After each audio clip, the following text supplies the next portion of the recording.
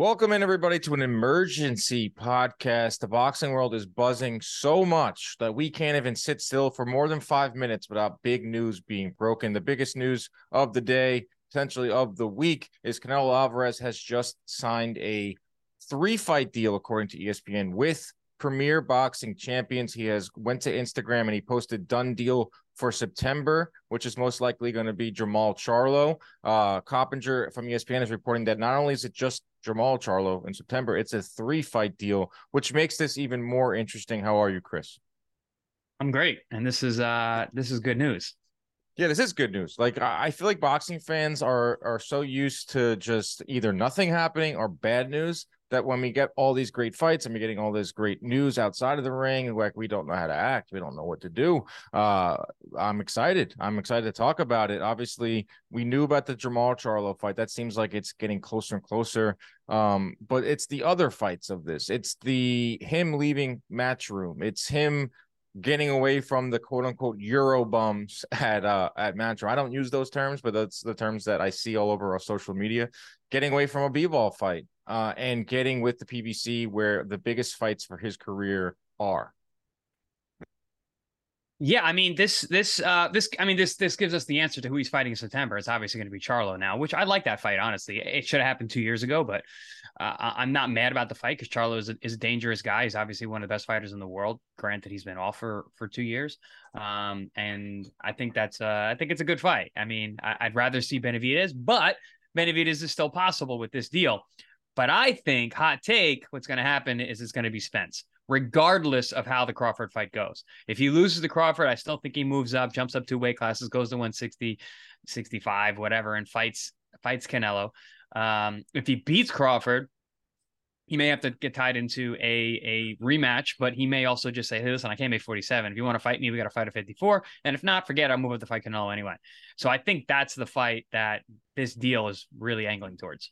And how do you see that fight playing out? Because I don't want to jump too far ahead, but like I've said in past shows, like we're in this dream world where we can dream these fights up, and a Spence Canelo fight is not even that out of the realm of possibility. So how would you see a Spence Canelo fight playing out?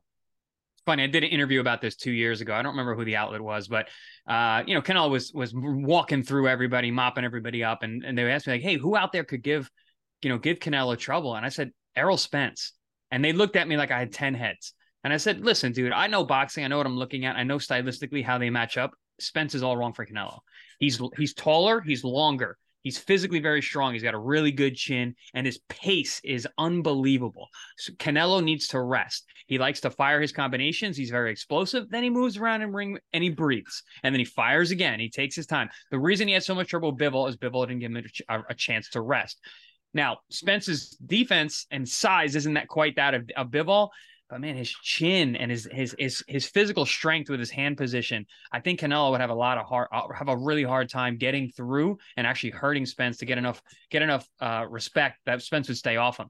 Spence is he's one of the busiest guys. He's one of the busiest world champions in the, you're the copy box guy. You're the numbers guy. You know that. Yeah. He's one of the busiest punchers at the elite level. And I think at the higher weight, I know he kills himself to get down to 47. The guy is more naturally probably a 60 pounder. He's more naturally a middleweight. He's 5'10". He's got a 72-inch reach, wide shoulders. He really whittles himself down to make 47. He could be even stronger at the higher weight classes because he's not a one-punch guy anyway. Those are the guys who, like, oh, he's going to move up, he's going to hit harder. No, but it's more of his endurance and his physical strength as the fight carries on. So I don't know, man. I would be on the edge of my seat if that fight was on the cusp. That, I feel like you're right. That's like the home run of this deal. That's like why maybe the PBC told Eddie Reynoso and Canelo, like, this is what we can offer you: a boatload of money, pay-per-view fights on a pay-per-view platform that's been established for a long time in Showtime. We can give you a Jamal Charlo fight. If you want to fight Benavidez, he's here. If you want to fight Demetrius Andrade, he's here. If you want to fight David Morrell, he's here. But if we want to make a lot of money and we want to make a fun fight, how about Errol Spence? And yeah, it would be nice if he can get past Terrence Crawford. But even if he fights Crawford and it's 2 fights for Crawford and they're really close fights, and Spence wins one, Crawford wins one, whatever. Any way you want to slice it, I still want to see Canelo versus a Spence. I still want to see Canelo in there with some of the bigger names. Granted, Canelo has to look good too. Like, we've seen him in his past couple of fights declining volume and declining power and getting hit more. Like he still has to win his fights. Like I don't think he can afford to lose as much as a Spence or in a potential fight down the line. But according to Coppinger, it is a 3-fight deal. And if you take a look at the PBC, a lot of people are talking about the downfall of the PBC, downfall of Showtime, this, that, and the other. But let's just look at the stars they have. They have Tank Davis. They have Errol Spence. Now you add in David Benavidez. You add in Canelo. You add in Charlo, Deontay Wilder, Caleb Plant, Stephen Fulton. And that's a really good stable. That's a healthy thing here in the U.S. because if you take a look around the boxing landscape, yes, there are some Matchroom USA cards, but in the U.S., it's PBC that are putting on the most consistent fight cards month in, month out. And all of those guys are on the cusp of big money fights, huge matchups, massive gates, massive pay-per-view buys, all huge fights, all guys that are going to be big earners. So yeah, it's hard to deny that PBC is not healthy. They still have that roster of guys who are just lying in wait, ready to go. And that's one of the things, about the PBC guys. They're not the busiest promotional company in the world, but they got a lot of talent. They have a ton of talent. I mean, these are big names. I actually don't know if Wilder's still with PBC, but he's supposed to get some news on him soon. But they have a lot of talent. They have a lot of dates. Maybe they'll add another network now to it because I feel like they had Fox for a while. They had FX. They had all these other ones. But it's pretty much just Showtime. So they have a lot of fighters, but only one network. Maybe that is why they're so inactive. But that's a whole other topic for a whole nother podcast. What does this also mean for like some of the other guys that could potentially fight? Obviously, the Spence fight is the one that we're really dreaming for. But it's obviously going to be Charlo. What happens after Charlo? Is it like we'll go by like percentage wise? Like obviously Charlo, I think is like 99%. Like the Benavidez fight, is that like 75%? Like what's Andrade, like Morrell? Like what are we looking at after Charlo? I'd be surprised if Andrade got the shot based on their history. And based on the inactivity of Andrade, and just basically the interest for that fight. Benavidez, there's a ton of interest. I love that fight. That's the fight that we've talked about on air many, many times. I really hope we do see that fight at some point. But with this, like we're saying, it's probably most likely this really means it's going to be Charlo in September. Again, not mad at that. Good fight. I think Canelo should get by him, but you never know. And it could end up being a 2-fight deal. Who knows? But with Spence looming, I feel like Benavidez might get sidestepped once again, which is a shame because I think if anyone deserves it, I think Benavidez deserves a shot. The only way Benavidez can slip in there is there is a bilateral rematch agreement for Spence and Crawford. Like they are supposed to fight twice by the end of this year, whatever. Even if it's not the end of this year, say they fight the first quarter of 2024. That means that he could potentially wait it out, or Benavidez can get in there, and Spence will have to fight Crawford, and then Benavidez can slip in. That would be crazy. That would be Canelo really just being like, I've heard all your critics, right? That's like Canelo saying, I'm watching Inside Boxing Live every week. I'm tired of you guys doubting me. I'm going to fight Benavidez. I'm going to fight Charlo. I'm going to fight Andrade, and then I'm going to fight Spence. I mean, he has it right in front of him. Canelo already has the legacy. He already has Hall of Fame status, all that. He's going for the final last. I don't know what Dude, is it? He's doing what Mexican legends do. Chavez did this. He went for De La Hoya at the end twice. Like he was nowhere near what he used to be. And De La Hoya was the guy who was on the come up. Well, no one knew how. I mean, actually, probably everyone did know how good he was going to be. But I mean, the way that he dismantled Chavez, and then Chavez went in there again.